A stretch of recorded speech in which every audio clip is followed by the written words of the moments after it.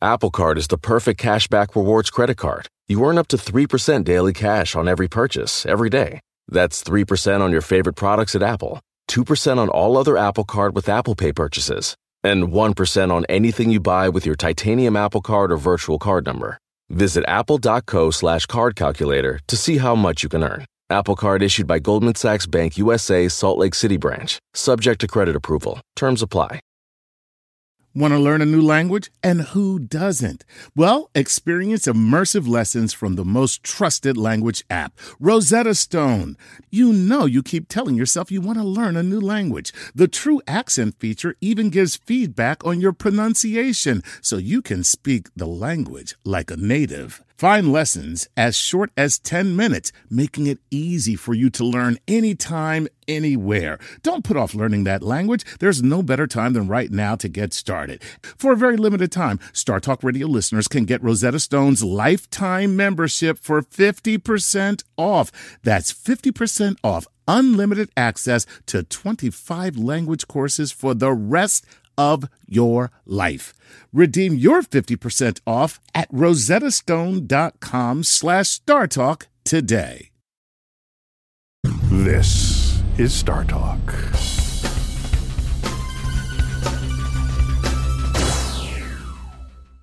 I'm David Grinspoon, astrobiologist. I go on Twitter as Dr. Funky Spoon. Now, some people have asked me, if your name is David Grinspoon, why are you on Twitter as Dr. Funky Spoon? And all I can say to that is, like...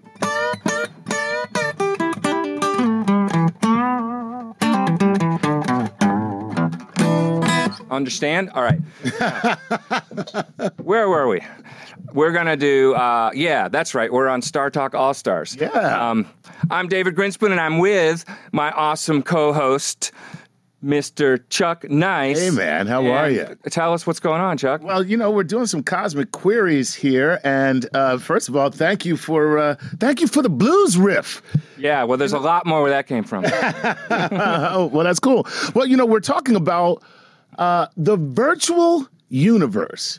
And the man sitting next to me is pretty much responsible for the virtual universe itself. Yeah, we're so happy, so lucky to have with us an old friend and a genius of science communication, Carter Emmert, who is the director of astrovisualization at the American Museum of Natural History. How's it going, Carter? Thanks for joining us. Yeah. Great to be here. Thanks. So here's the cool thing about having Carter here is when I saw that we were going to do a Cosmic Queries for astrovisualization, and, you know, Cosmic Queries is where we take questions from all over the internet in whatever incarnation where we exist as Star Talk, and our fans ask us things that they want to know.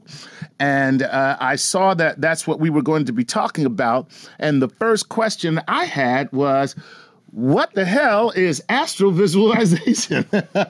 Because I had never heard of it before. And of course, I had to go do some research. But Carter, this is fascinating stuff. Explain yourself, sir. Exactly. Well, essentially, it's a way using the modern technology and display and data visualization hooked into immersive theater, which the planetarium has always been as a recreation of the night sky. But now, with video controlled by computers, essentially you're staring up into your entire visible field, a construction of the universe is best that we know of. In other words, to visualize essentially that information, to move through it and do that accurately. And also through simulations of astrophysics that talk about the behavior or that try to simulate the behavior of the universe across time.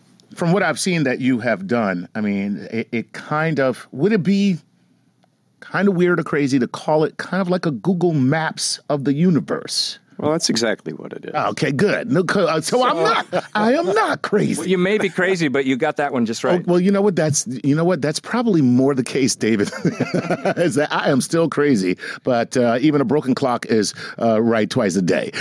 So yeah, I mean, now here's one of the things, and we're going to get into the questions, the cosmic queries, you know, as we talk about it. But when the Google Maps of the universe, when I saw your TED Talk and I saw your awesome display of this, the thing that got me was just like Google Maps, and you know, Google Maps, when they map an area, they send the Google Maps car that we all know is the big car with the dome on it, and it's got all the cameras, and it's taking a 360-degree view of everything that's happening all around.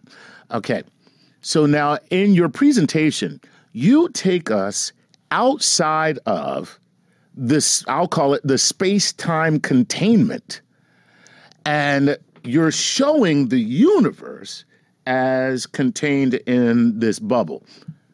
So now how do you do that? 2, how accurate would that be? Or 3, is that an extrapolation that is more theoretical?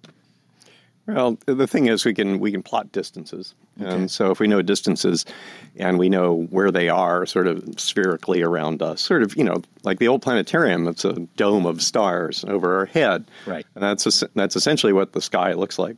But as long as we know distances to the solar system objects, and of course they move, but then stars, which are also, everything's in motion, but moving slower, and then to galaxies even farther away, that really the confluence of these technologies and computer speed, essentially, which has really enabled all of this, from around the turn of the millennium, where all of this sort of came together. Okay. We were a Millennium Project and rebuilding the venerable Hayden Planetarium, which opened in 1935, is that the accuracy is there in some cases in certain interactive shows, not so much our movies that we tend to produce, is that we can show uncertainty. And there are ways in which that uncertainty shows itself insofar as how we measure distances. And so we can talk about that accuracy. Mm-hmm. And however, as you go farther and farther out, you're dominated more and more by this look-back time, essentially. I mean, we see the sun 8 minutes in the past. Right. And but the farthest sort of utterance of the universe, the farthest radiation that we can see, essentially, because it's behind everything. It permeates. It's moving through us right now. Right. It's this microwave background. By the way, it feels really good. I'm just saying. I like it. Yeah. I'm digging on it right now. Part of that whole vibration of the universe, man. Which even on the low ebb, but soaking in it. Exactly, we are soaking in it. And but the odd thing is we know the universe is larger than that visible bubble that we see, because what we're seeing is some people call it the world picture as opposed to the world map. And the world picture is essentially, I take a picture, I see the sun 8 minutes in the past, and say Jupiter's beyond that. So I see Jupiter maybe, an hour in the past or something like this. But that's just the reality of light traveling at a fixed speed. But I love the fact that you represent the uncertainty, too, because science is not all just about what we know. And some of the best science communication also emphasizes what we don't know, because that's what's cool when there's still a puzzle. So I love that you can include that. And another really cool thing about what Carter does is that his database is always changing when we learn something new. Right. The New Horizons mission to Pluto, Carter and I did actually a interactive event, multi-location event while that was happening. And what is so cool is that as soon as we have the new pictures on the ground, I mean, that's our Google car out in the Kuiper Belt now. As soon as we have the new pictures on the ground, Carter can put that in his database, and now you go to his show, and instead of just this fuzzy blob with the uncertainty of we have no idea, now it's these high-resolution pictures, because he can insert that and improve his database as we learn more. So now, as images come in, and what you just said, so your visualization and your algorithms and the programs that you're using to make this happen, so they would have to be dynamic in order to receive all this new information and change along with everything that's happening. Yes. So as pictures come in, the idea is to be able to plot them not only just to show the sort of updated map. So, for example, the team of New Horizons have now synthesized and put together a very nice sort of global map that you can put on the ball and look at it and study it. Fantastic. One of the other aspects of the visualization that we were attempting to show, and that David and other mission scientists during the event were actually there to comment on this. We did a global broadcast called Breakfast with Pluto, Nice. which we captured. It's on YouTube if you want to look at it. I went to one of those on a Disney cruise. There you go. Breakfast with Pluto. And I like got the jungle ride. Yeah, it was awesome. Yeah, it was awesome. Probably similar, only really different. but the point was to actually show a kind of engineering visualization to actually show this very complicated set of tasks that the spacecraft had to do. And because in that, we're showing the prowess of the ability by humans to actually think this up, plan this, and then carry this off. There was criticism of during the time, during the actual encounter, that there was nothing to see because we didn't have recent images. And I would take the counter argument that we could actually show the exact planned, because we weren't sure whether it was actually happening or not, because the spacecraft went completely into action mode and was not in connection. It was not in direct communication with the Earth. And even if it was, it takes 4.5 hours to learn if the spacecraft's okay. Right. That's right. Right. So we were looking at the planned sequence of observations, and so they're different instruments, and they're depicted in different ways, and in which that imaging campaign is going across Pluto. In the case of the highest resolution images, because there's a set field of view of the camera effectively, that you see more by putting the camera closer to the object, and that's what was happening. We're streaming past Pluto and about 14 kilometers a second. So that's like 7 miles a second we're passing Pluto. So very fast. It's smaller than our moon. And so we got about a distance of one Earth, a diameter away from it. Okay. And so we're in really close. And you could see those pictures being laid down about once every second or coming in. And that's something to celebrate, is this human ingenuity. Later, we get the pictures back. In fact, all the data coming back from that mission takes 16 months, so over a year of all the stuff coming back. We're still pictures coming in that we swap in, right. But we can update the visualization. So we can effectively ride along in the sort of simulation of this. I liken it to just a sort of updated and computerized version and rendering of what we had back in the Apollo program when we launched to the moon. The rocket would go out of sight of the cameras, and then they would go to like artwork right. Showing like it's dropping a stage, and it would say simulation. It's like, of course it is. It's a drawing. in this case, we're seeing the computerized visualization of that prowess of having to calculate all that, which the team had to do and carry off. And they practiced it 2 times before we actually got to Pluto, which is amazing. Yeah, it was really cool, and it probably is the best way to get a sense of what the encounter was really like in real time for the spacecraft and for the people involved. So it's online, as Carter mentioned. Check it out. It's called Breakfast at Pluto, and you can look at it. Maybe we should go to some of our cosmic queries now and absolutely see what our listeners want to know about astrovisualization. All right. So this is from Sonia Swingya. It's kind of a cool name. Sonia Swingya. Sonia wrote into StarTalkRadio.net and said, how do you feel about white hole theory in relation to gravitational waves, black holes, and dark matter? I'm not sure how that relates to visualization, but is there... There are a few things to say about that. Okay, good. I think the white hole theory, if I think back to... Not racist at all. Unlike the Oscars, we're not breaking this down this way, people. We're not going like that. This is all science, has nothing to do... So I started taking classes at the planetarium in the 1970s. I was like 11 years old. And there was the black holes, and then the white hole theory was that we saw quasars, and they're these very, very powerful sources. We now seem to understand that those are actually black holes if you pour some gas on them. So if you got some gas and pour it on a black hole, it swirls around, creates a accretion disk. It's extremely bright. And that these supermassive black holes caused by sort of collisions or accretion of black holes tends to happen in the center of galaxies. Okay, fine. So we saw these quasars, and we had this theory of black holes. We saw some X-rays and the constellation Cygnus, which is a summer constellation in the northern hemisphere. And so this idea was maybe because black holes bend space so much that maybe the stuff that goes into black holes comes out at a white hole. Okay. But I think that's been superseded as we've understood the processes of the astrophysics around black holes better. But I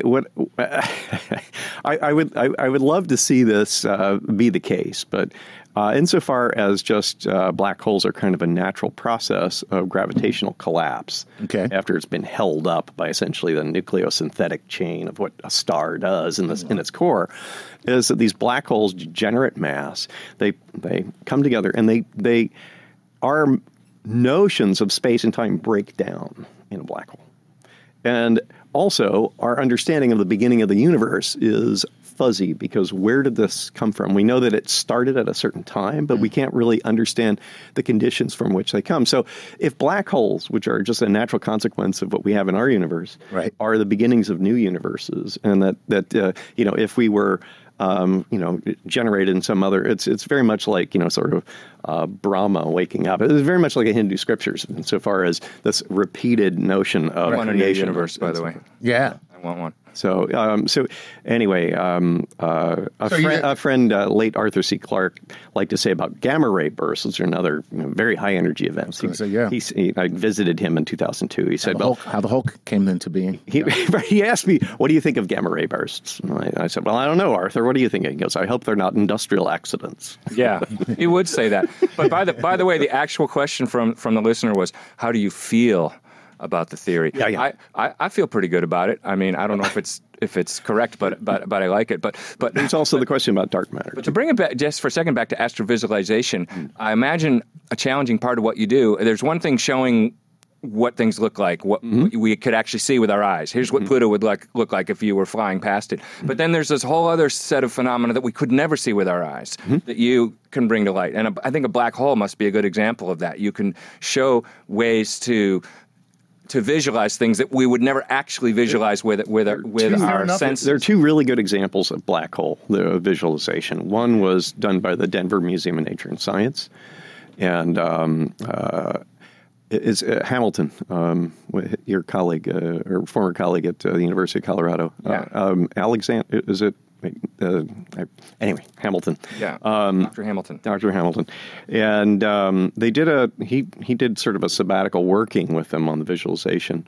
It's very abstract. It's very fantastical, but it was accurate. And then also in Interstellar, where they worked on the visualization of the effects as we can calculate that surround a black hole. Yeah, one of the times when Hollywood actually made an effort to show things the way it really is, as opposed to just making it look cool. And so, not that there's anything wrong with that. So, well, but the effort to try to really calculate what one would see, which is now we're capable of doing that because we have greater and greater computing capabilities at our fingertips, is a worthy effort because what these things look like are of great interest to everyone. And so when you're making these simulations and you're taking into account all the data that is there, is it something where you theorize mathematically along different tangents and then you create each one of those? Or is it you theorize a most likely case scenario and then you visualize that? When we do our show productions, which will focus on particular sort of fundamental aspects of astrophysics or the known universe, we had a show on cosmic collisions. We had another show about what makes stars work, and then we have the show Dark Universes, which is about what we know about the universe. Is that our curators, part of the Rose Center for Earth and Space, our Department of Astrophysics, they decide amongst their colleagues what the world's leading research is. We actually convene a scientific symposium at the beginning of any one of these show production process, and so that we identify who will be the consultants for the project, but also who are the data providers, the simulations, sort of the best sort of simulations that around the table we discuss who is likely to have that best simulation. In some cases, it's a simulation that will fit both that something is available, it's available in the right amount of time, or in some cases, we've actually sort of pushed what was being calculated so that we would have a high-quality product to visualize. So Carter, I'm sorry, we're going to have to take a little break here. You are listening to Star Talk All Stars, and we'll be back shortly. Sleep, grocery shopping. themselves. Just a few things working moms seldom have time for. And during tax season, you can add taxes to their list. So for all you working moms, make the easy switch to H&R Block and have an expert make easy work of your taxes. H&R Block guarantees your taxes are 100% accurate and your max refund or your money back. Plus, with their no surprise guarantee, you'll always know the price of your tax prep before you begin. You can even have an H&R Block Tax Pro do your taxes in a Block office or online from the comfort of your own home. Can your current tax guy promise all that? When you're buried under life's to-dos, let the experts at H&R Block stay on top of your taxes with a return that's right on the money and your biggest refund possible. Because tax season after tax season, it's better with Block. Make an appointment at hrblock.com. All tax situations are different. Not everyone gets a refund. Limitations apply. Descriptions of benefits and details at hrblock.com/guarantees.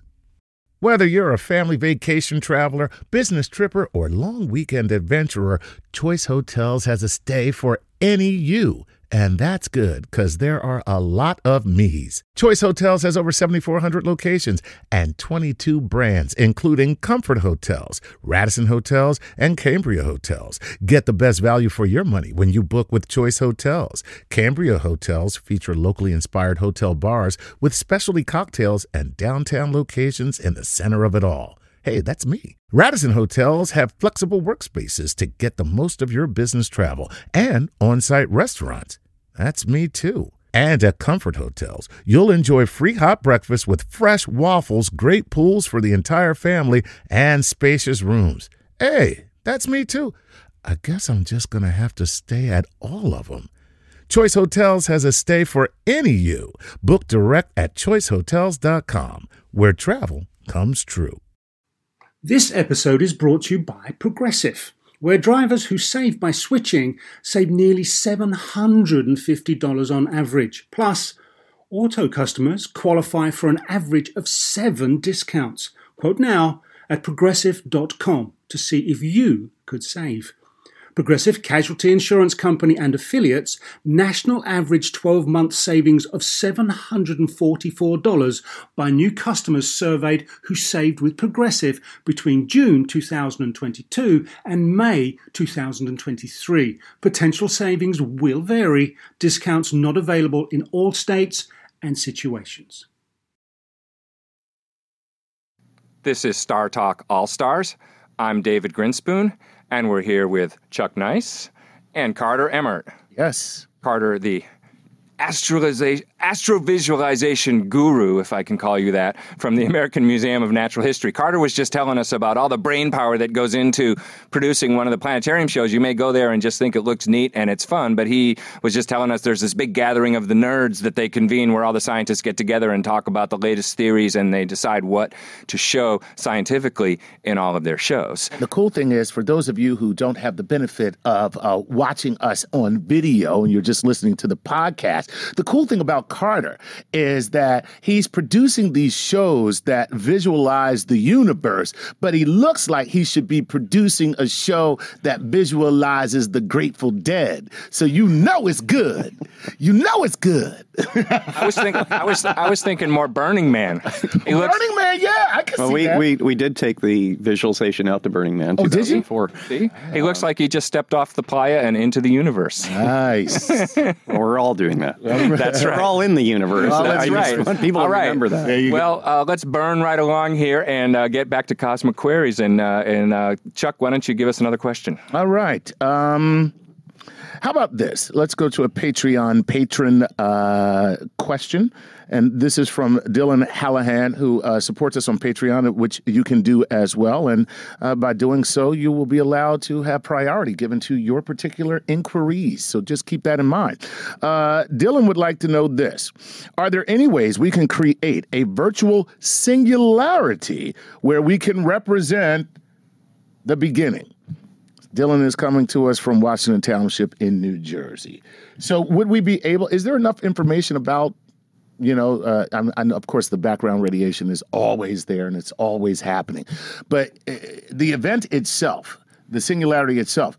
Do we have enough information to recreate a visual representation of that singularity? To some degree, I would say a little bit after, and the universe starts to expand. Yeah. So we can't get the birth, but we could maybe get the slap on the ass. The baby slap on the ass we could get, but we couldn't get the actual, Pretty much. You get that first cry out. You get the first cry, but not the actual, it's crowning like that. I am totally freaking Carter out with my description of the birth of the universe. Well, we don't know why. We don't know. We can sort of describe what, and back to a certain point. But so that very beginning is something that we extrapolate our physics to the point of the greatest pressure and temperatures and then we test this in the largest, atom smashers in the world, like at CERN and so forth, to really kind of look at what those conditions are. Right. There's quite a bit of mystery when you try to go all the way back. That's right. First tiny fraction of a second. Mm-hmm. Right. It's very hard to get information, and so we're left with theory, and theorists, of course, like to argue with one another. and then makes it fun. Yeah. And then looking at how the universe expands, and that we can track that to some degree. Okay. And that's a visualization of that by Tom Abel, and his visualizer Ralph Kaler is in Dark Universe. If you come see that, so. Sweet. The evolution of essentially structure over time. The universe is expanding, but locally it's contracting because of gravity, and so you end up with this giant sort of web, this cosmic web, which we actually observe. I mean, you can, even in a small telescope, you can go out.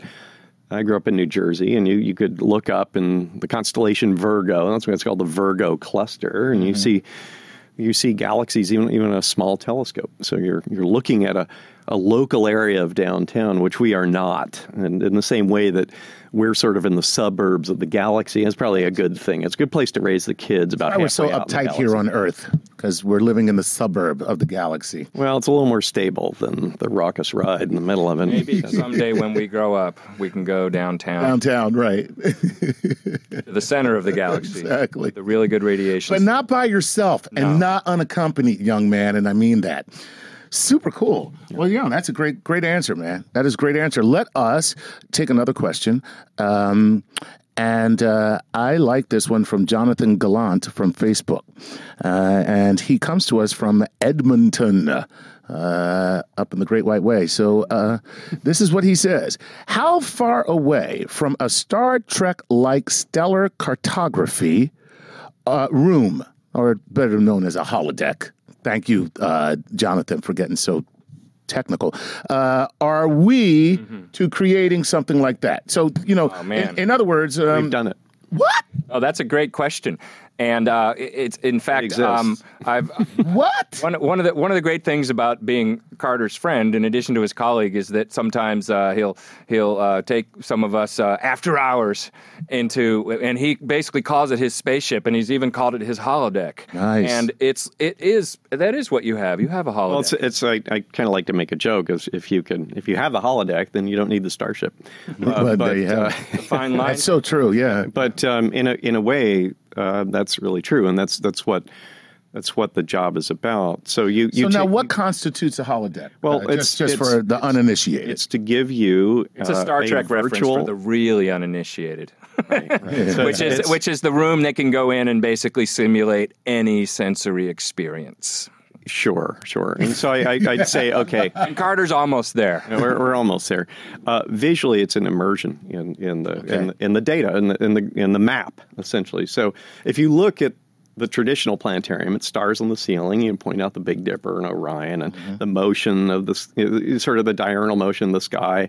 The stars rise and set, carries the sun along with it, and the moon, and the phases of the moon and the planets and all that. And that's our view from the Earth. It's amazing that the ancients were able to sort of figure out at all that we go around the sun, because the sun obviously goes around us every day, and that the planets go around, and that we live in this broader geography called the galaxy, and then the galaxy is just one of many. Okay, so we sort of have all that information. So plotting it accurately and moving out into the data and moving through it is that you see it three-dimensionally. So you feel as though you're in the presence of that data. And that's what we do. So the dome is the immersive theater that surrounds us. And then we can move out. We can move away from the Earth. We can fly over the surface of planets that we have information for. Mars, we have tremendous information for. Moon, Mercury, certainly our own planet. And Mars is something that's very interesting because we have this tremendous campaign in support of eventually humans going there and so forth. But we have a 6 terabyte data set that you can fly over. It's a big laptop right there. Mars. It's essentially, it's about 3/4 of Mars down to the size of a 2-car garage, 6 meters. Wow. And we can fly for hours over just one section of the canyon. And you get lost. And you can also go to boring parts of Mars. They're more flat. But the thing is the boring part of Mars. Well, there are... But you'd be surprised. A lot of it's just flat, but the featureless. Coming back to the holodeck is just this notion that we have a tremendous mountain of data that's on the ground. It's in what NASA's Planetary Data Service, the PDS, and it's a matter of taking that information, contextualizing it. I've had an army of high school students who have taken basically the stereo images from the micro imager. It's on the arm of the solar powered rovers. It's Spirit and Opportunity, and Opportunity is still going. We're not messing with the Curiosity rover data yet because it tends to be under scientific embargo. But you're able to take the dual images and use data or use software from NASA to synthesize that into accurate 3D models, and then we have to contextualize where they are. But in that sense, we're essentially looking so close, only like 3 centimeters, so just over an inch, these tiny little targets on Mars. You can see all this incredible detail on a rock, on a planet that no one's been to. Right. This is what NASA does, is it reaches out there, and the European Space Agency, the space agencies of the world, we're going to these other places, and we're bringing this back. It's our job and obligation to put that into a context that everyone can see. Now, let me tell you, I just said what you just described really is like being there in a much more fundamental way than a planetarium show used to be. Yeah. Correct. That leads me to want to ask you a question that's slightly more philosophical, which is, you and I both are children of Apollo, and we grew up dreaming about space and going into space in 2001: A Space Odyssey, and that was going to be the future in our life.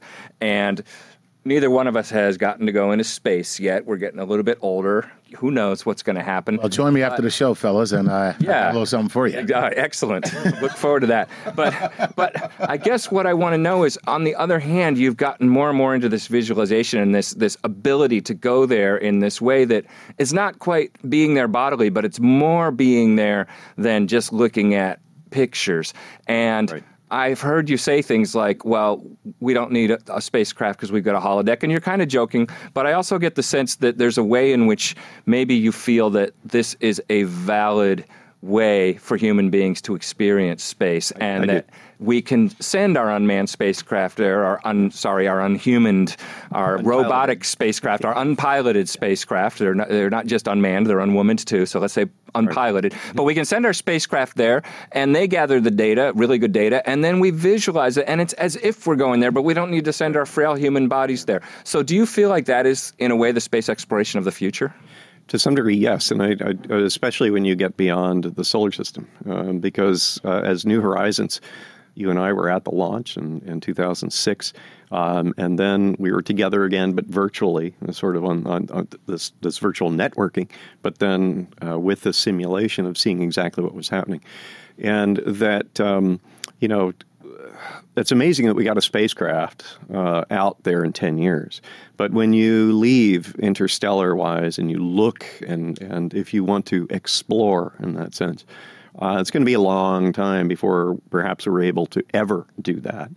And so this information, once again, that's on the ground, that just needs to be put into a system like this to be visualized, is a valid way of exploring at many different scales, and to see the beautiful images, say, of, like the plethora of images from from now 25 years of the Hubble Space Telescope, that sort of thing, is that we can see this amazing work, but we see it contextually and how that fits into the rest of the bigger picture. Has it changed how you feel about wanting to go to Mars? Is it enough? Yes, it has. Is it enough for you? Yes, it has. Now you don't have to go? Is that what you're saying? Well, the thing is... you want to go more or you want to go less? I have to look at this in my own lifetime. It's just that, yes, I was 8 years old when we walked on the moon. I could extrapolate and say, well, when we have a Mars mission, maybe I could be there.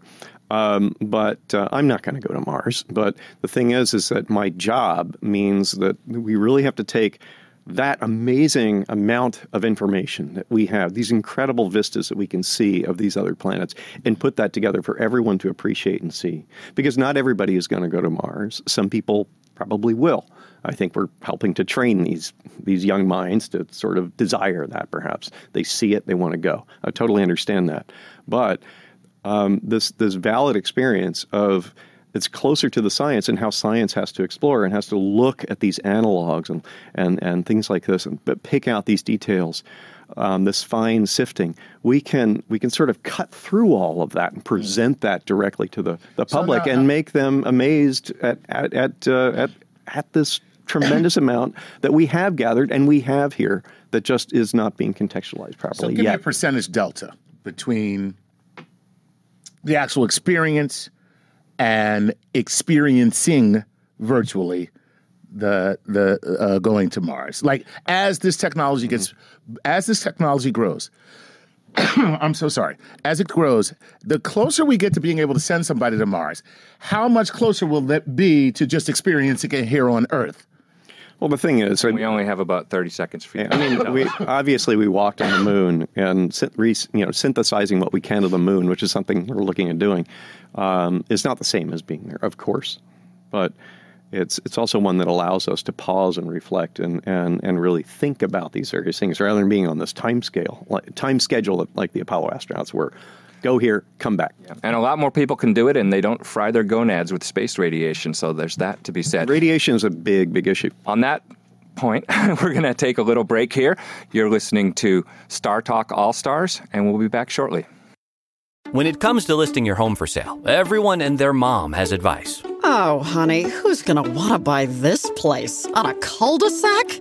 It's literally a dead end. But for professional advice, a RE/MAX agent actually knows best. Let's start with a neighborhood analysis. I've been seeing lots of buyers looking to move here. RE/MAX is the most trusted name in real estate. Visit RE/MAX.com or download the RE/MAX app to find the right agent. The right agent can lead the way. Based on 2022 BrandSpark American Trust Study. Each office independently owned and operated. Walmart Plus members save on meeting up with friends. Save on having them over for dinner with free delivery with no hidden fees or markups. That's groceries, plus napkins, plus that vegetable chopper to make things a bit easier. Plus, members save on gas to go meet them in their neck of the woods. Plus, when you're ready for the ultimate sign of friendship, start a show together with your included Paramount Plus subscription. Walmart Plus members save on this plus so much more. Start a 30-day free trial at walmartplus.com. Paramount Plus Essential Plan only. Separate registration required. See Walmart Plus terms and conditions. Sometimes it takes a different approach to help you unlock your true potential. With Capella University's game-changing FlexPath learning format, you gain relevant skills you can apply to your career right away. Earn your degree from an accredited university and be confident in the quality of your education. Imagine your future differently at capella.edu. Capella University is accredited by the Higher Learning Commission. Learn more at capella.edu/accreditation.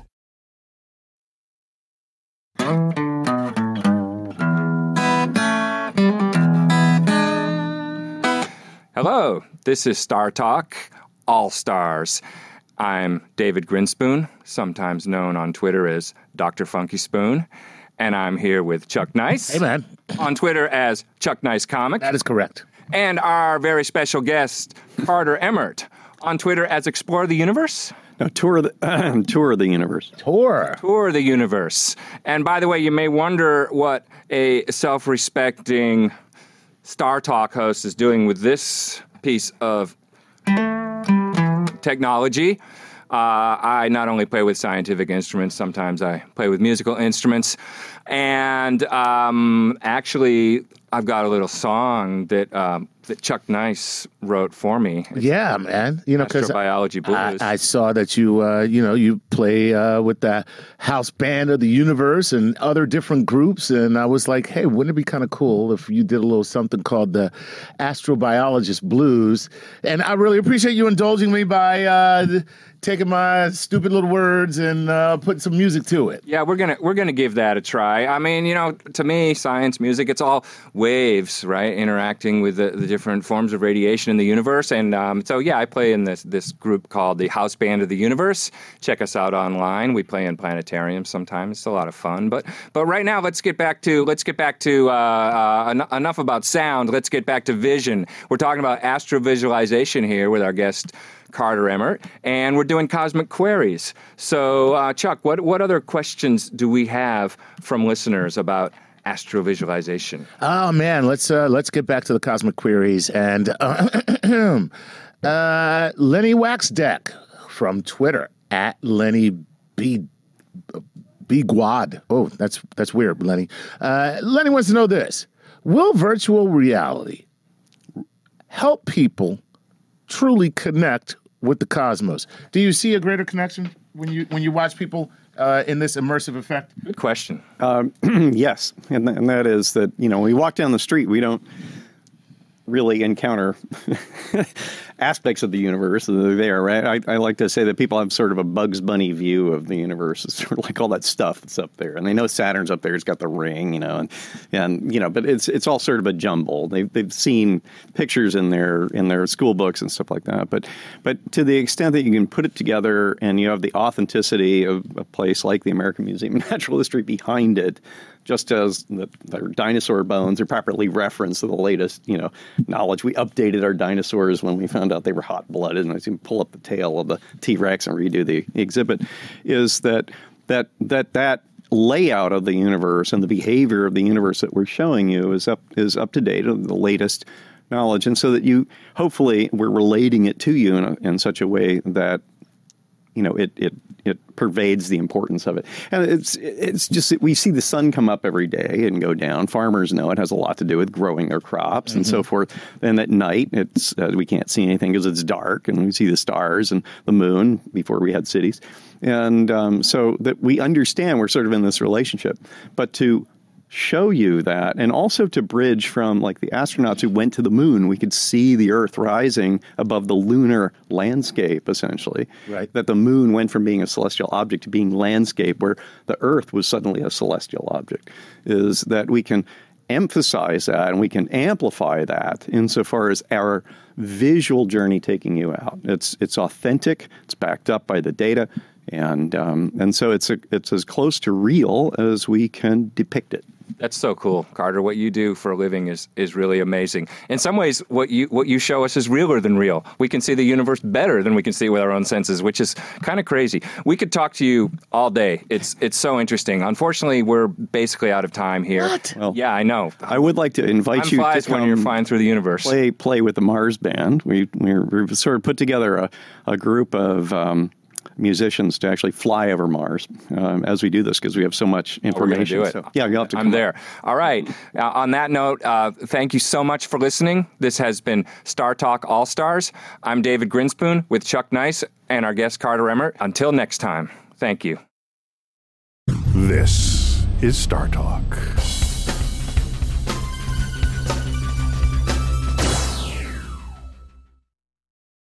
When it comes to listing your home for sale, everyone and their mom has advice. Oh, honey, who's gonna want to buy this place? On a cul-de-sac? It's literally a dead end. But for professional advice, a RE/MAX agent actually knows best. Let's start with a neighborhood analysis. I've been seeing lots of buyers looking to move here. RE/MAX is the most trusted name in real estate. Visit RE/MAX.com or download the RE/MAX app to find the right agent. The right agent can lead the way. Based on 2022 BrandSpark American Trust Study. Each office independently owned and operated. Walmart Plus members save on meeting up with friends. Save on having them over for dinner with free delivery with no hidden fees or markups. That's groceries plus napkins plus that vegetable chopper to make things a bit easier. Plus, members save on gas to go meet them in their neck of the woods. Plus, when you're ready for the ultimate sign of friendship, start a show together with your included Paramount Plus subscription. Walmart Plus members save on this plus so much more. Start a 30-day free trial at walmartplus.com. Paramount Plus Essential Plan only. Separate registration required. See Walmart Plus terms and conditions.